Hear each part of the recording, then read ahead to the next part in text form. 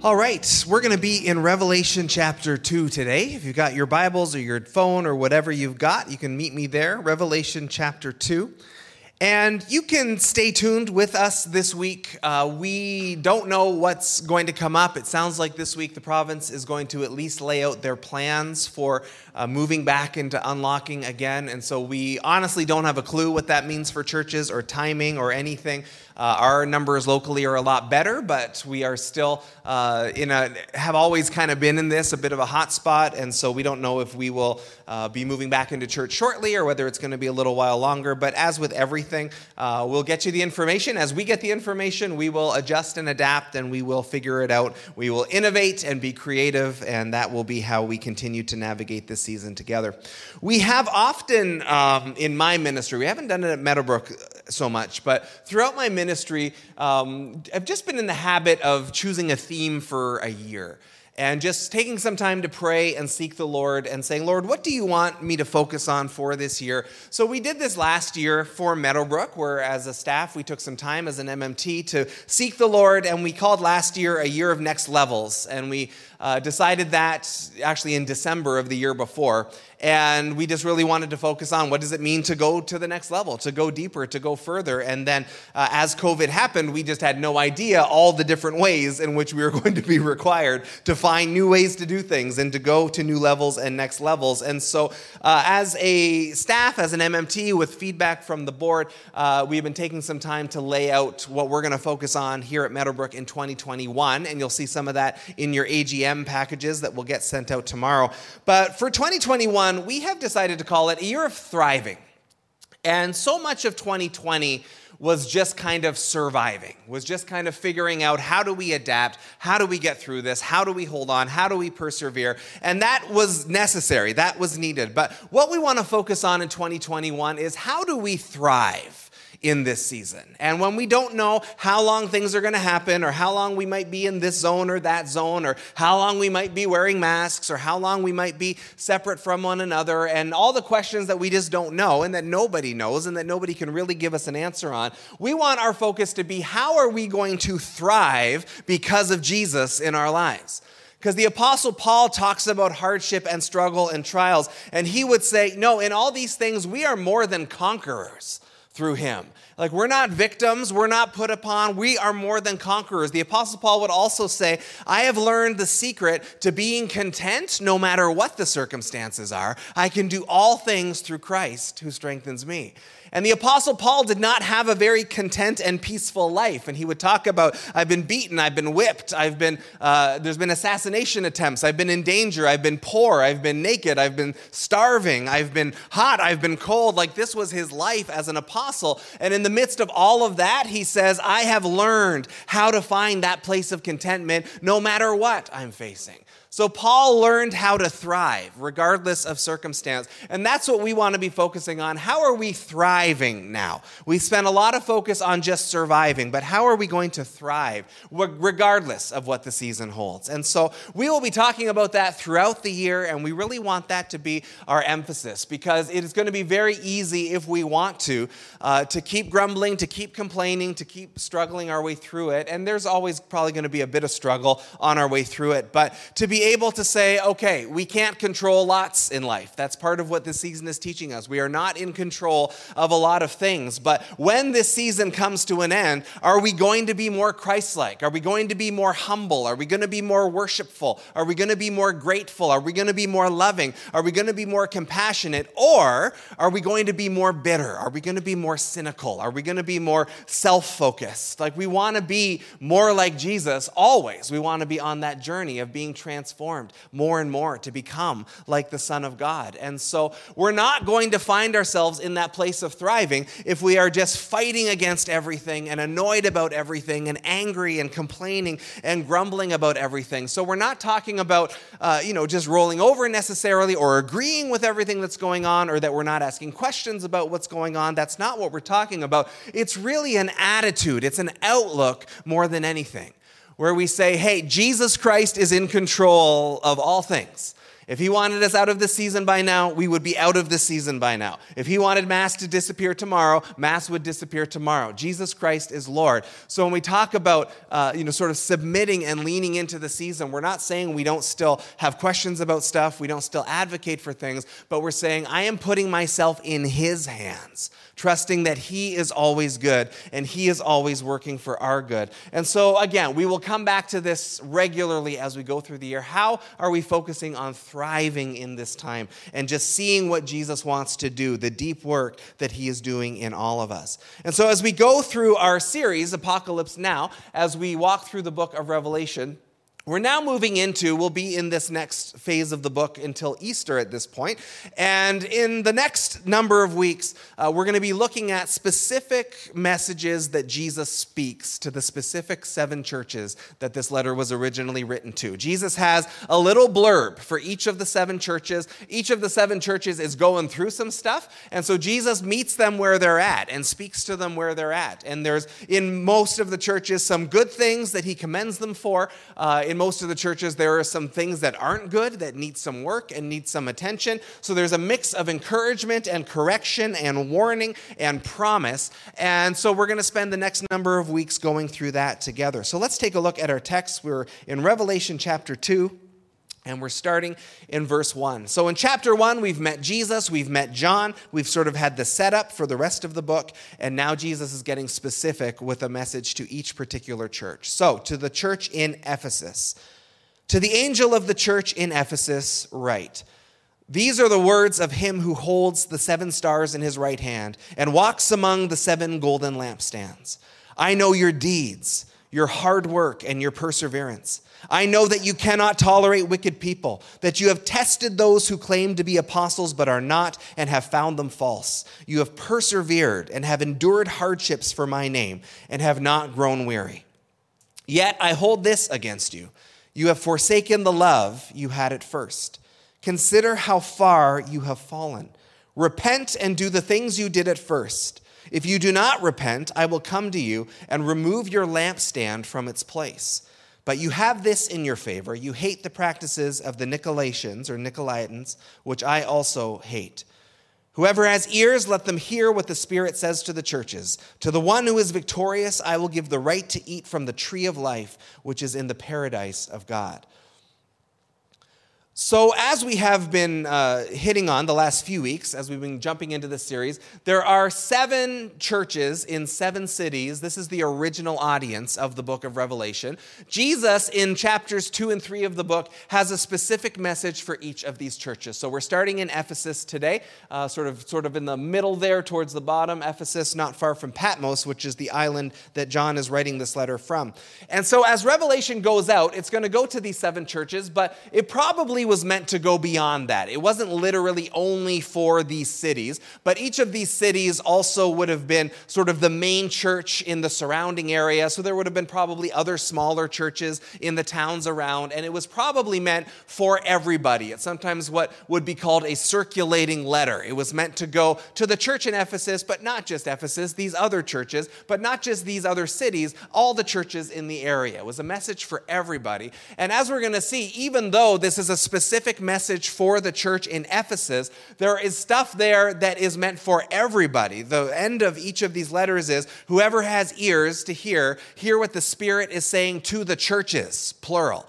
So even though this is specifically to Ephesus and what's going on there, that this is a message for the rest of the churches as well. There is something else in order for us to learn here. And so each of these specific messages to the 7 churches has a bit of a rough format to it. It's not exactly a formula, but in each of these specific messages, it starts with to the angel of the church in wherever, and then Jesus does an introduction of who he is. There's a revelation of Christ at the beginning. And then typically Jesus says, here are the things I commend you for, that you are doing well. Not every church gets a commendation, but most of them do. And then there's a correction. Jesus says, here are the things that I need you to fix. And not every church gets a correction, but most of them do. And then there is typically a warning in there of what happens if you're not going to correct this behavior. But then there is also a promise of what will happen. There's a blessing involved as you persevere and as you respond and as you walk with him. So there is a bit of a rough formula or format for each of these letters.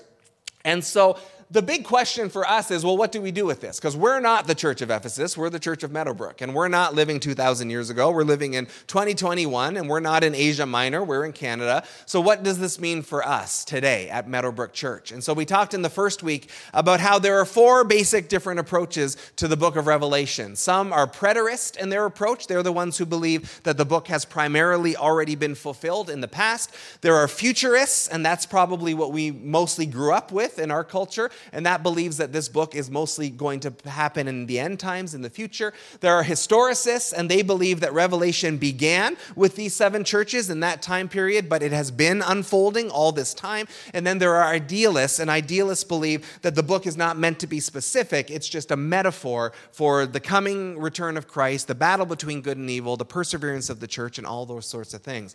And so I told you the first week, we're not going to dig hard into any one of those in particular, but we will likely touch on all of them. So we need to know who these churches are in the past. If we're going to understand what the word of the Lord is to them and what it means for us, we have to dig into the fact that these were real churches going through real troubles at a real time in history. And so we need to dig into that preterist view of what did this mean for the church at the time. Some in the historicist camp would believe that these 7 churches represent sort of 7 ages of the church that will go throughout time, starting then and ending with the return of Christ. So there's an Ephesian season of the church, and a Smyrna season of the church, and a Laodicean season of the church. And that's a nice theory. I don't think you could really prove that or demonstrate that. I think for us, how this applies to us, if all Scripture is God-breathed and useful, our question becomes, well, how is this useful then for us? To encourage, to teach, to correct, and rebuke us. And I think our job as we approach this text is to say, where is Meadowbrook Church in these encouragements? And where is Meadowbrook Church in these commendations and rebukes? And where are you personally? If Jesus were to come to you and say, here's what I see that I commend you for, here's what I see that needs correcting, what would that look like for you? And so the point is not to dismiss this as, well, that's only for the Ephesian church 2,000 years ago. It's to say, where am I in this passage? Where is our church in this passage? Do we see some of the commendations? And if not, what needs to change? Are we maybe would be on the receiving end of the same rebuke? And if so, what needs to change? What does this mean as God speaks his word to us today through what he spoke to the church in Ephesus? So, verse 1, to the angel of the church in Ephesus write this. These are the words of him who holds the 7 stars in his right hand and walks among the 7 golden lampstands. If you heard the message last week, those words should sound familiar to you, that second part. And so every letter begins with, to the angel. To the angel of the church in Ephesus, to the angel of the church in Laodicea, to the angel of the church in Philadelphia. And there's actually lots of angels in the book of Revelation. The term shows up a lot. And so there's, as with everything in Revelation, there's debate over what does this term mean? What does that thing mean? And so one of the questions that arises is, what are these angels? It's never really explained. And so the word angel in the New Testament literally just means messenger. That's what the word that gets translated into angel means. And the implication, of course, is that it is a heavenly messenger, but it does just mean messenger. And so some have thrown out there that perhaps to the angel in the church of Ephesus, it might mean a human messenger, and it might be more like to the pastor, right? To the one who's going to come and then share the word with the rest of the congregation. And so there are some scholars who think that that's what that means. And it's just because it's not really clear exactly what the angel of the church is. The only problem with that viewpoint is anywhere else in Revelation where that word angel shows up, it means an angel. It means a divine being of some kind. And we know from Scripture there are angels that fight, there are angels that worship, there are angels that bring revelation from heaven. And so it would seem that these angels here are the angels that are bringing a revelation from heaven. And it's kind of cool to think about that, hey, Meadowbrook might have an angel. Like there might be an angel, like a guardian angel type figure that God has appointed over Meadowbrook Church, just as was perhaps appointed over the Ephesian church. Again, those things are not crystal clear here, but it seems to be that God is speaking through his angel. The angel is bringing the revelation to the church, and so that is why the angelic beings are involved in these particular passages that we'll be in for the next few weeks. And so it's coming specifically to Ephesus. Ephesus, of the 7 churches, of the 7 cities, is actually the one biblically we know the most about because it shows up in the Bible. Acts 18 and Acts 19 have the story of when the gospel first came to Ephesus. And so the Bible says that Paul comes to Ephesus with Priscilla and Aquila, and he comes and he preaches the gospel, but then he leaves pretty quickly, and he leaves Priscilla and Aquila there. So there's been a tradition that Priscilla and Aquila were the ones to kind of nurture the church and get it going after Paul left. And so Priscilla and Aquila, we see throughout the book of Acts, it's a husband and wife team that taught and mentored in the early church. And it's not crystal clear, but suggested that they were involved in planting and nurturing the Ephesian church, and were part of that there.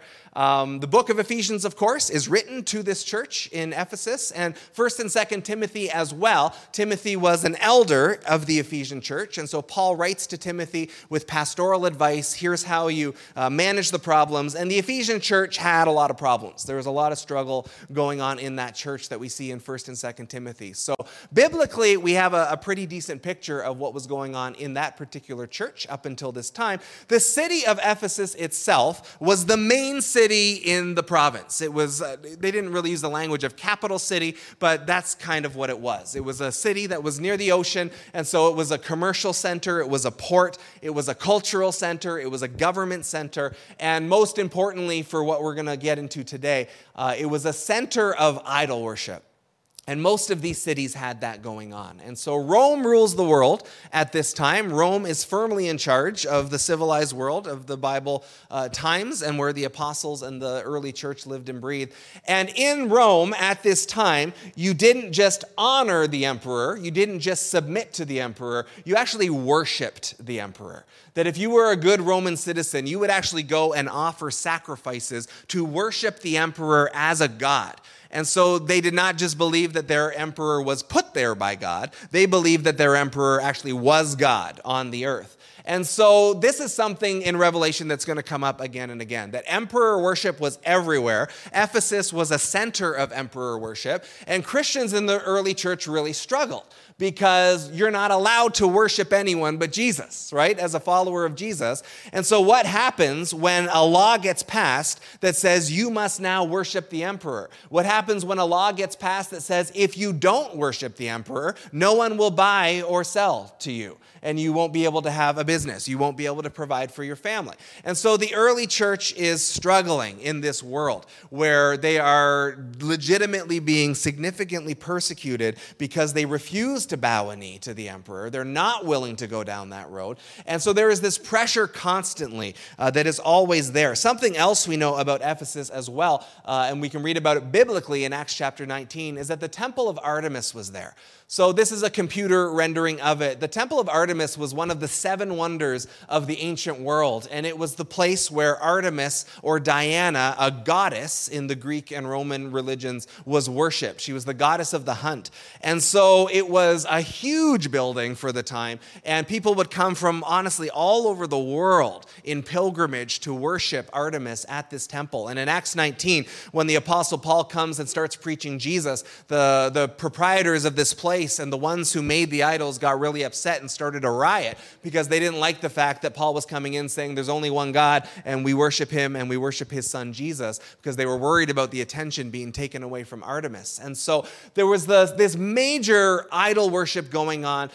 There were lots of like thousands of priests and priestesses that worked there. It was a very female-dominated religion. There was shrine prostitution going on where you would go and pay someone to sleep with them as part of your religious exercise. And so there's all sorts of this just hanging over the city.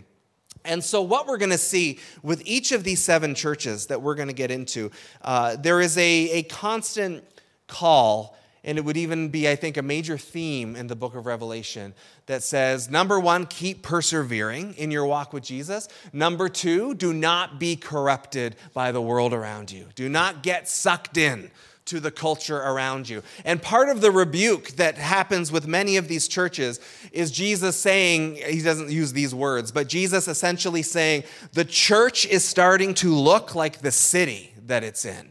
not in a good way. The church is starting to take on some of the qualities of the culture around it. And that is part of the concern that Revelation is, hey, don't let yourself get sucked into the world around you. Don't compromise the gospel because of the world around you. And so for these people who are living in this world where they're trying to follow Jesus, but there's emperor worship being pressured, and there's Artemis worship being pressured, and there's all this temptation around them to be like the rest of the group, and to for the sake of your business, you got to do this. For feeding your children, you got to do this. There's this constant call that says, no, don't get sucked into that. You know, that we're all living in a culture, we're all living in the world, but don't let the world compromise your convictions. Don't let the world compromise the gospel. And of course, that message is no different for us today at Meadowbrook Church. It's the same struggle. Do not let the world compromise what the Word of God calls you to do. And I don't even know if it's possible to totally avoid it while we live in this sinful, fallen world, but just to always be aware of where is the world creeping into our theology? Where is the world creeping in to our practices? Where is the world creeping into our convictions? Where does our cultural views on things start to infiltrate what we believe as Christ followers? All right, thanks for bearing with us, everybody. For really like the only time ever since we've been doing this live, we had just a major technical glitch, and so we had to stop there. So yeah, sorry about that. And our team is awesome and is working so hard to make sure worship is coming every week, and they're fixing the problems. So we're just going to carry on with the service. I will probably not do this seamlessly as I jump into my sermon point, but we're going to carry on with the rest of the message as is. Everyone in the room is going to get to hear some of this for a second time, because I didn't know that the glitch had happened. So I just kept talking for a while until Xavier told me to stop.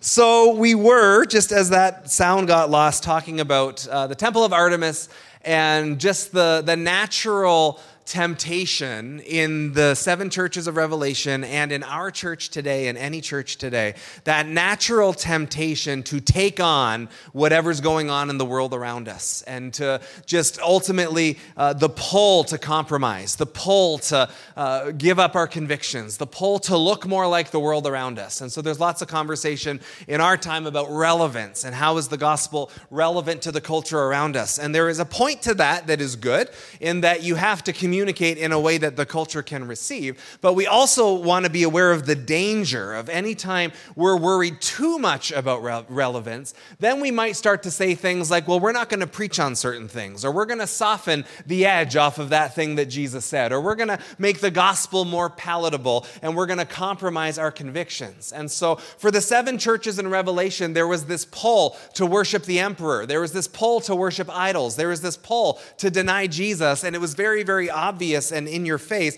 Our pulls might not be that dramatic, but the question for us is, where are we being pulled towards the world? Where is the world's attitude, the cultural attitude starting to creep into the church? Where might we be compromising? Where might we be pulled away from the conviction of the gospel and the conviction of the Word of God? So that's a warning for all of us constantly. It was a warning for the churches back then, and it is a warning for us now. Don't take on the culture of the world around you to the point where you are actually denying Christ or denying the gospel or softening your conviction. Don't get caught up in that. As Jesus introduces himself in this letter, every letter starts with him bringing a revelation about who he is. This should sound familiar for anyone who heard the message last week. Jesus says, I'm the one who holds the 7 stars and who walks amongst the 7 lampstands. And so we learned last week that the 7 stars represent the 7 angels of the churches, and the 7 lampstands represent the churches. That Jesus stands and walks amongst his church. And it's a beautiful and a powerful picture. And just the suggestion that the churches are in his presence. He is in the church's presence. Jesus stands amongst his people. He is there with them. Jesus is amongst us. And there's this beautiful picture of who he is. Jesus moves into some encouragement. Verse 2 and 3. I know your deeds, your hard work and your perseverance. I know that you cannot tolerate wicked people, that you've tested those who claim to be apostles but are not, and have found them false. You have persevered and have endured hardships for my name and have not grown weary. And so it's cool. I love this part that when Jesus is looking at the church of Ephesus, he says, hey, here's the stuff that you're doing well. here are things that I commend you for. There's encouragement there. That Jesus in art is often personified as one sitting on the throne, one who is crowned and often is holding books or holding scrolls, because Scripture says our name is written in the Lamb's book of life, but also says that our deeds are recorded in his books. And so it is all in preparation of Judgment Day. And so when Jesus is saying, I know your deeds, this is the King of the universe saying, hey, church, I know you. I know who you are. I know what you're up to. And he starts by saying, this is the good stuff that's going on. You are persevering. You are enduring. You are testing things. You are determining what is truth and what is false. You're not tolerating wickedness amongst you. You are not growing weary. You are enduring hardships. And that theme of endurance and perseverance shows up in Revelation over and over and over again. It's one of the great themes. I would say it's one of the great calls of Revelation of Christ to his church is don't give up. Keep going. Whatever you're going through, keep going. Don't stop. Don't get exhausted. Keep going. And so Jesus starts off with this cheerleading, and it's so crucial because we all need that. And I love knowing that my God is a cheerleader, that is one of the things that he does, that when life is hard and life is challenging, life is long, life is difficult, we all need someone to come alongside us and cheer us on. And that's one of the things that Jesus does. It's one of the things that the Bible says we are supposed to do for one another. We all need encouragement, and we are called to encourage one another, to help one another keep going, to motivate and to build up and to pour into and to support. And so there is encouragement going on in this passage. Now, Jesus also has some criticism for the church. And so I don't have a verse for this or a statistics for this. It's just something I have observed in human behavior, that when it comes to encouragement and criticism, we need both of those things. We all need to be cheered on. We all need to be built up. But we need that constructive, loving, gracious criticism as well. We need someone to come along and say, here's an area that needs improvement. If we didn't have the encouragement side of things, life would just be so much harder. And there's just enough in life to slow us down and weigh us down and to be challenging. And so we need to lift one another up. We need to spur one another on. But if the criticism doesn't happen, then sometimes we don't get better. We need someone to acknowledge, here's something that needs fixing, and you need to work on that. So there is encouragement and there's criticism. We need both of them. They're both very important. I have observed that most of us naturally lean towards one way or the other. We're either natural encouragers or we're natural critics. And so, again, neither one is wrong. The way in which we do it maybe can be wrong, but we need both sides of it. So the question is, if you're a more natural encourager and you just love building people up and making them feel good and helping to motivate them and helping to support them, the challenge for you is, in order to be more Christ-like, where are you also speaking to problems? Where are you also in love speaking the truth, maybe when it's a little bit harder? Because if you're only speaking encouragement all the time, you are not Christ-like in the fullness of who Christ is, because we see Christ doing both. So if you're an encourager, where can you stretch yourself? And it can be hard because encouragers tend to be kind of nice, gentle, gracious people. They don't like having unpleasant conversations. They don't like pointing things out. But to be like Jesus means we have to do that sometimes. And on the flip side, if you are more critically minded and you tend to see what's wrong with things and what needs work and what needs fixing and what needs improvement, that's not a bad thing. But where are you encouraging then? Where are you doing the other side? Because if all you're doing is criticizing, then you are not Christ-like in the fullness of what he does. Because he doesn't just criticize, he brings the encouragement side as well. So I think personally, everybody needs to grow in one of these areas. Everybody needs to work on something. So what does that look like then for you? To stretch yourself beyond your natural tendencies. If all you're doing is encouraging, you're not helping other people reach the fullness of what they could be. If all you're doing is criticizing, you are not helping people reach the fullness of what they could be. Both are Christ-like. And so what Christ-likeness do you need to grow in? And how can you stretch yourself even today, even with a text or a phone call or something? Where can you stretch yourself there? So Jesus has a correction, a criticism, a rebuke in verse 4. Yet I hold this against you. You've forsaken the love you had at first. Consider how far you have fallen. Repent and do the things you did at first. And so much has been made of this Ephesian passage that Jesus has a lot of things to say to commend them for. Depending on how you group the phrasings together, between 5 and 8 encouragements to say this is the stuff that's going well in your church, and he only has the one thing to rebuke. And so it's been suggested that that's maybe a pretty good balance of what we should be living our lives at, that we are generally supportive and encouraging, and yet at times we do need to bring up the criticisms. We do need to point those things out. It's maybe trickier if the reverse ratio is true and we're giving tons of criticism and never speaking anything that's encouraging or uplifting. I've told the story before. When we got to Sudbury to pastor at the church there, I had preached the Sunday morning to candidate. They'd voted. We'd been voted in. And so afterwards, we were just mingling and saying hi, and everyone was hugging us and congratulating us and welcoming us to Sudbury. And there was one guy there who came up to me, and he shook my hand. He introduced himself, and he said, "Hi, I'm so-and-so." And he said, "I'm glad you're here." And he said, "You'll never hear from me unless there's a problem." And then he turned and he walked away. And I think he meant that encouraging, weirdly enough, but like there should be nobody in our life that we only hear from when they're bringing up a problem or bringing up a concern or bringing up a criticism. If there's people in your lives and they're only hearing from you when you're pointing out areas of improvement, they're never hearing the encouraging side, that's probably not a great balance. But as we see, Jesus also points out something that needs fixing. And even in this passage, even though there's a lot of things that he says are good and he only has the one thing to correct, the thing that he has to correct is kind of a doozy. It's a big one.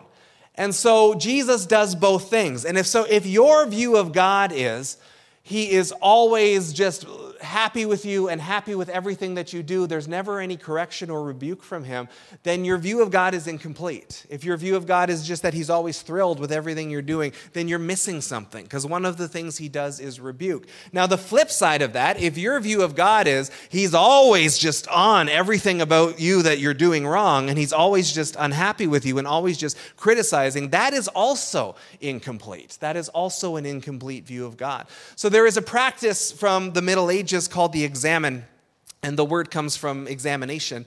And it's really, really simple. And basically it involves once a day, you get quiet before the Lord, just to find yourself in a moment where you can just be quiet, and you just ask these two questions. There's lots of different formats to it, but this is the one that I like, and it gets to the heart of what we're seeing in this passage today, is you ask the Lord, what have I done today that has pleased you? And what have I done today that has displeased you? And take a break in between those two questions, but ask first, what have I done today that has pleased you? And then just sit in the silence for a few moments, see what comes to mind, see what memories from the day come to pass. And as that has happened, what have I done today that has displeased you? And watch what happens and see what comes to mind and see what attitudes or words or deeds come into your head. And it's a spiritual examination where you present yourself to the Lord and say, Lord, I am open to both from you. I want your commendation, and I also want your rebuke. I want your correction. And if we don't have the correction, we often don't get better. And if we don't have the encouragement, we don't have the motivation to keep going. We need both. And so Jesus obviously does both, and we can ask him what that is. So Jesus says, I hold this against you. I am not pleased with this. You have forsaken the love you had at first. Your version might say, you have forsaken your first love. Consider how far you've fallen. And so the suggestion is that whether it's their love of Jesus that's fallen apart or their love of others that's fallen apart, it doesn't really matter, because when Jesus was asked what's the greatest commandment, he said, love the Lord your God with all your heart, your mind, your soul, your strength. And the second commandment, the second greatest one, is just like it, love your neighbor like yourself. And so one of the ways we love God is by loving our neighbor. And so whatever the specifics are, somehow the Ephesian church has fallen away from that love of God and potentially that love of neighbor as well. And yet they were there once. Jesus says, look how far you've fallen. Apparently, this was a church that was head over heels in love. Apparently, this was a church where the love of God was very obvious. But look how far you have fallen. So repent and do the things that you did at first. And sometimes when this passage is talked about, there's a talk about kind of that, that lovey-dovey honeymoon phase. I mean, it's romantic, but not just romantic. Like there's whether it's a new friendship or a new job or a new church or a new something, there's always a season where just everything seems wonderful and love is really, really easy.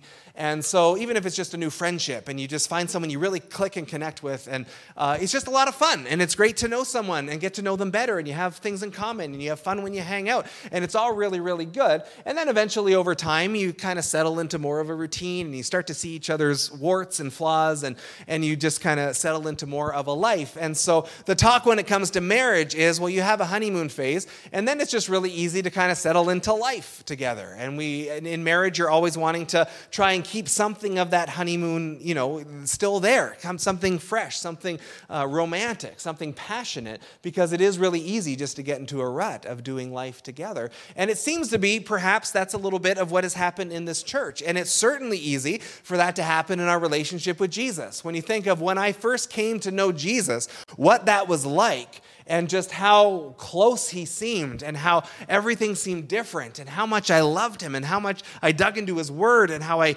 just counted down the days until Sunday morning when I could gather with his people and worship. And like any relationship, it seems that our walk with Jesus also can have seasons. It can have times where we feel very close and times where we feel further away. And you can't entirely keep a honeymoon going like for a 50-year marriage, just in the sense of, on your honeymoon, it's just the two of you, right? You're on vacation, you're not working, there's no kids around, right? That's a very specific context. Then you have to live life. And so something does shift a little bit. But the point is, hey, even though you can't stay in the honeymoon phase per se, make sure you're not losing the romance. Make sure you're not losing the passion. Even though your relationship is going to change and mature and develop, and those things can be very, very good, make sure you don't lose that love, that passion that you had at the very beginning. And so Jesus' rebuke of this church is, you were once incredibly in love with me. You were once incredibly loving. You have fallen so far. And what's interesting about this church is that in the commendations, Jesus says, you are working hard. You are enduring hardship. You are not tolerating wicked people. You're testing apostles. You're proving them false. This is a church that is devoted. And this is a church that is very committed to truth and the search of truth and finding truth, but apparently they have lost love in the midst of that. And that should be jarring a little bit, because I think in modern Western, especially North American church, we have access to more truth than ever before, right? In terms of Bible studies and Right Now Media and podcasts and books and everything. We have so much there to help us in our commitment to truth. If we want to find out what does the Bible say and we want to go deeper, there is a world. There's just almost a limitless world of resources to help us go deeper in truth. And of course, truth is something we're supposed to be doing. We spent the whole fall talking about that. How do we know the truth and understand the truth? How do we be truth seekers? Truth is not the problem, but this church apparently was very committed to truth, but had lost love. And that's a big problem, because the greatest commandment wasn't actually find the truth. The greatest commandment was love the Lord your God with everything in you and love your neighbor as yourself. That was the greatest commandment, and they had apparently lost the greatest commandment. Paul would say in 1 Corinthians 13, the famous love passage, if I speak in the tongues of men or of angels, but do not have love, I'm only a resounding gong or a clanging cymbal. If I have the gift of prophecy and can fathom all mysteries and all knowledge, and if I have a faith that can move mountains, but do not have love, I am nothing.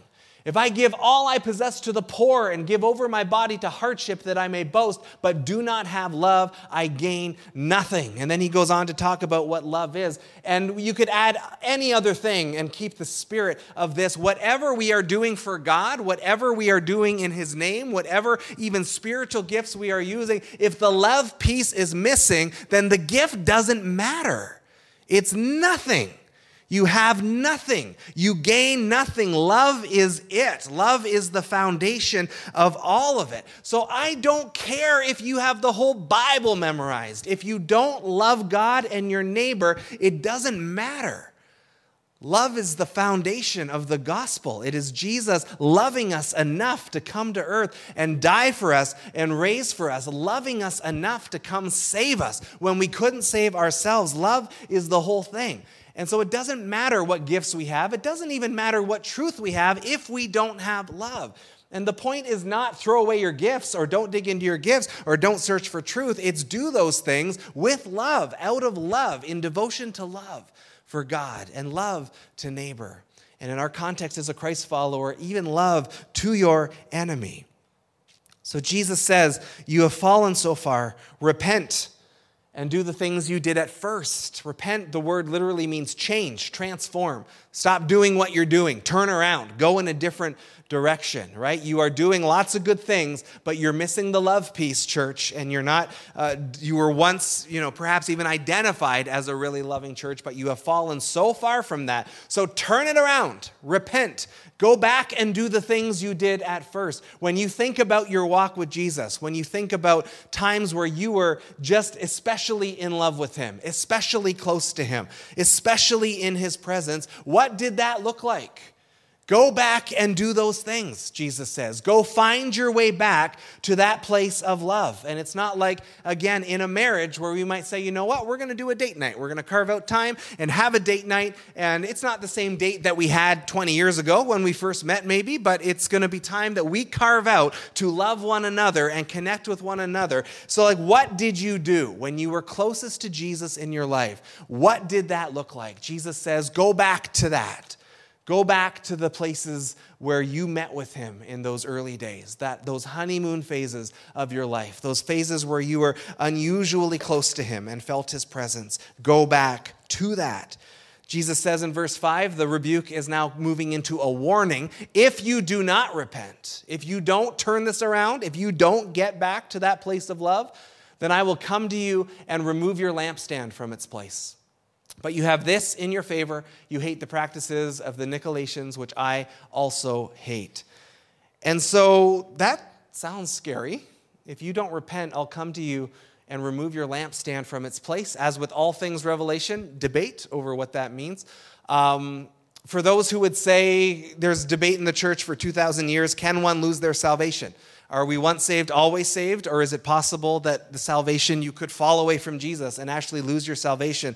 Both sides have reasonable scriptures that they point to support their points. And so for those who believe, yes, you could fall away from Christ, this would be a verse that they would use to support that perhaps what that means is Jesus might actually remove your salvation. If you don't come back to falling in love with him, that would be something that could happen. That's not crystal clear. The lampstands represent the churches we know. And so I think probably in context, a better understanding is that there is something about you as a church are going to lose your favor. You're going to lose your position as one of the main churches in the area. That's probably a bit more in line, although I don't know for sure. I don't think anybody can say for sure. But either way, that's a bit, I read that verse to my wife this week, and she said, that makes me tremble, that verse, that Jesus says, I might come and remove you. King David would cry out in his sin, cast me not away from thy presence, O Lord, right? Don't let me leave your presence. It's possible that that's what this means, that Jesus maybe permanently or for a time is going to remove his presence from this church and leave them to struggle and stumble along on their own. We don't really know. But either way, it is a trembling verse. It should be. And it's a reminder in general. These are saved believers. They are washed in the blood of the Lamb. They are touched by his grace. They are born again followers of Jesus. That does not mean that there aren't still potentially consequences if we persist in our sin. If we persist in our sin, there is a time where the word says that God is patient, he is long-suffering, he is slow to anger, but there is also a point where if we persist in our rebellion, if we persist in our sinfulness, that consequences do fall. Discipline does come. Judgment does come. And so that is something that is supposed to make us go, whew, okay, that's scary. What does that mean for me? How seriously am I taking the sin in my life? Am I repenting and am I turning away? Last point, sorry, I lied, not the last point. Not even close to the last point. A couple more points. Last point on this verse.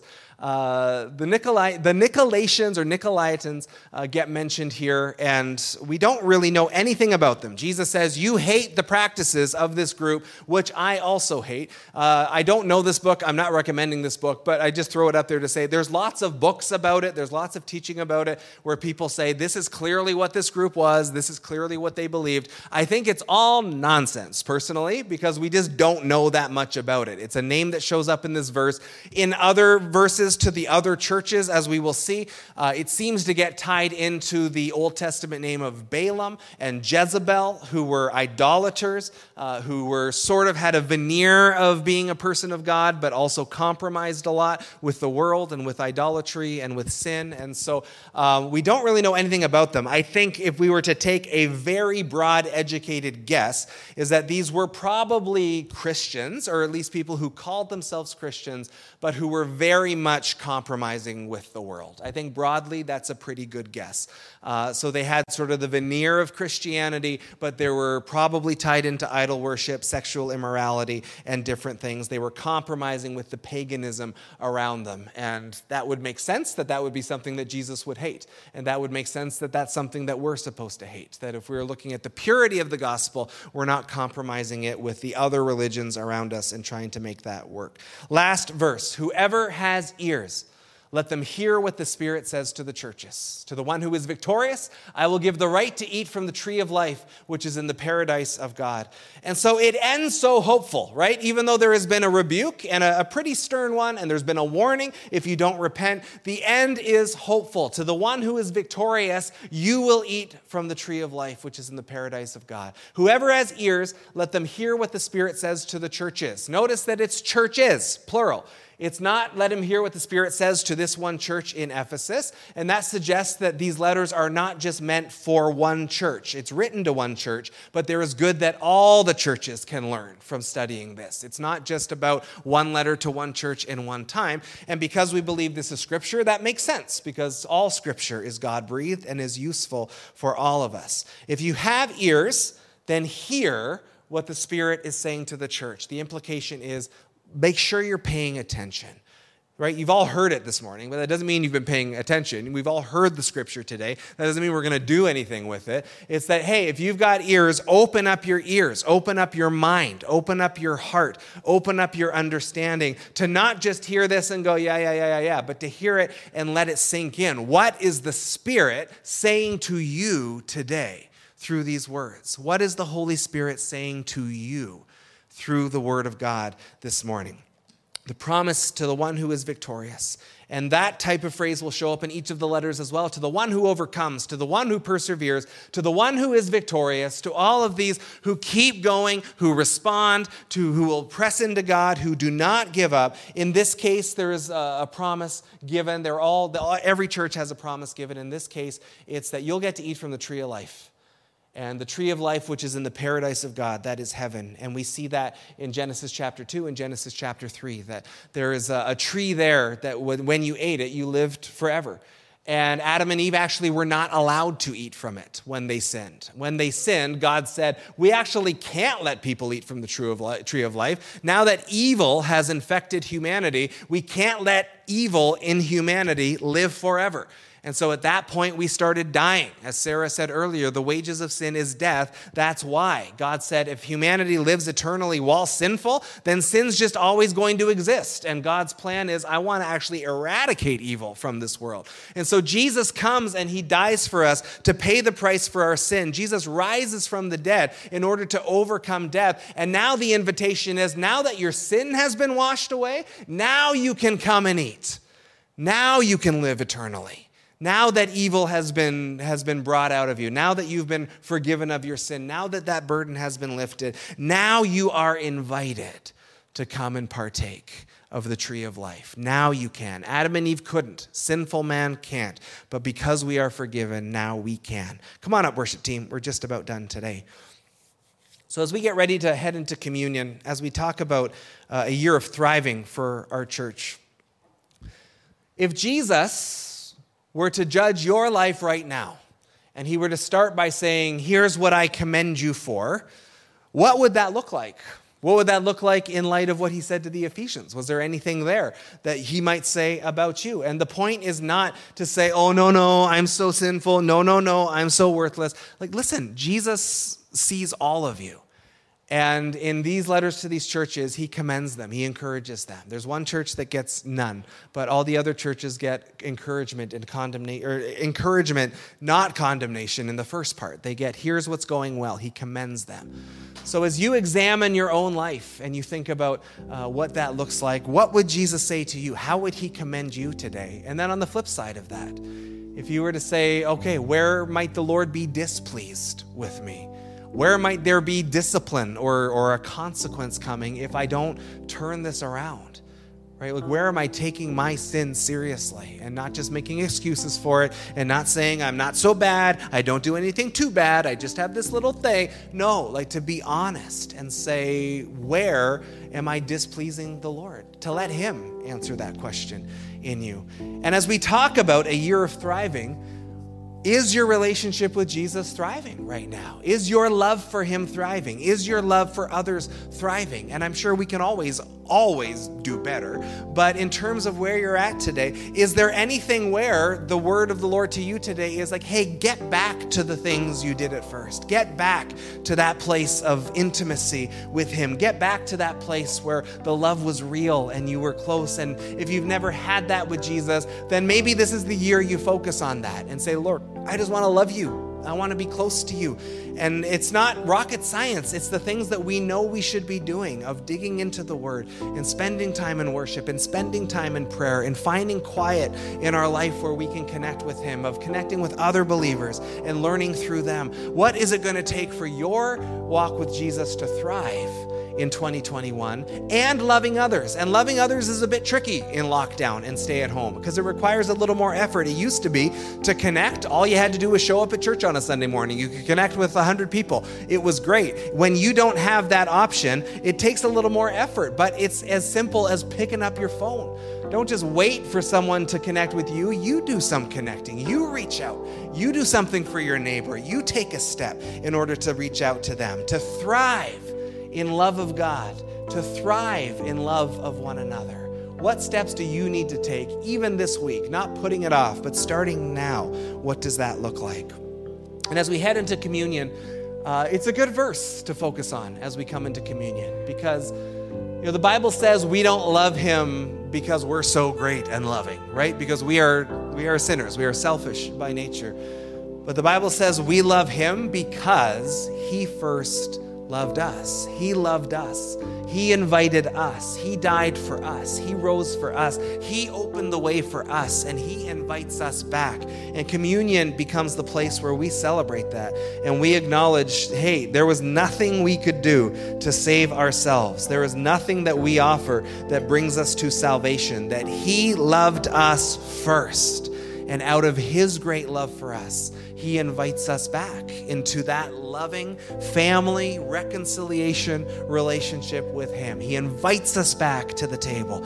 And when we come to the table together, whether we're in the same room, whether we're spread out, we are still coming to the same table. We are coming for the same reason, because Jesus Christ so loved the world that he came and died for us, that he came and gave up everything for us, that he put us ahead of himself and laid his life down because he loved us so much, as has been said, because he couldn't stand the thought of eternity without us.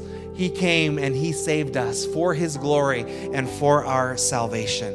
When we come to the communion table, we always take a moment to pause, because scripture says a person should pause and examine themselves before they come. So while the band plays quietly, we are just going to pause here and we're just going to reflect. Maybe you're reflecting on the message today.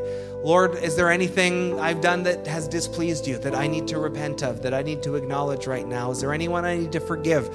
Is there anyone I need to pray for? Is there anything I just need to cast my cares on you and leave with you? Let's pause here for a moment. We'll take a moment to do that, and then we'll partake together and we will respond with worship.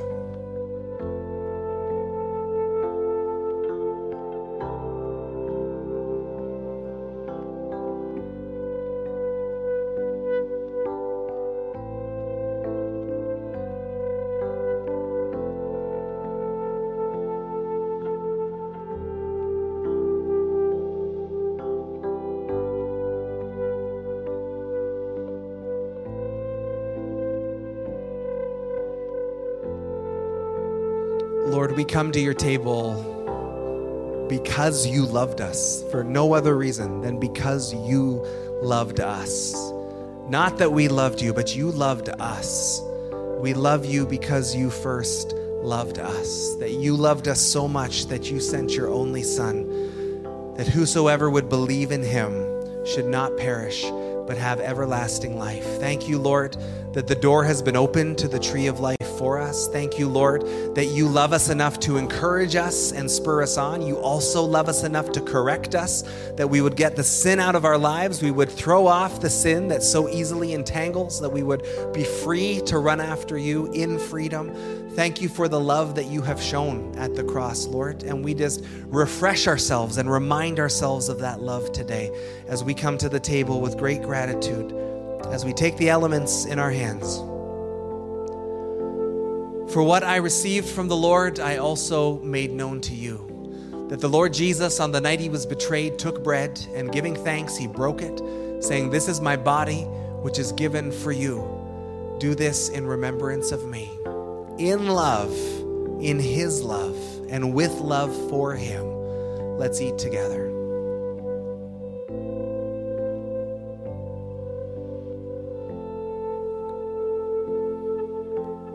In the same manner, after supper, he took the cup, saying, "This cup is my blood, the blood of the new covenant. Do this whenever you drink it in remembrance of me, for whenever you eat this bread or drink this cup, you proclaim the Lord's death until he returns." In his love and with love for him, let's drink together.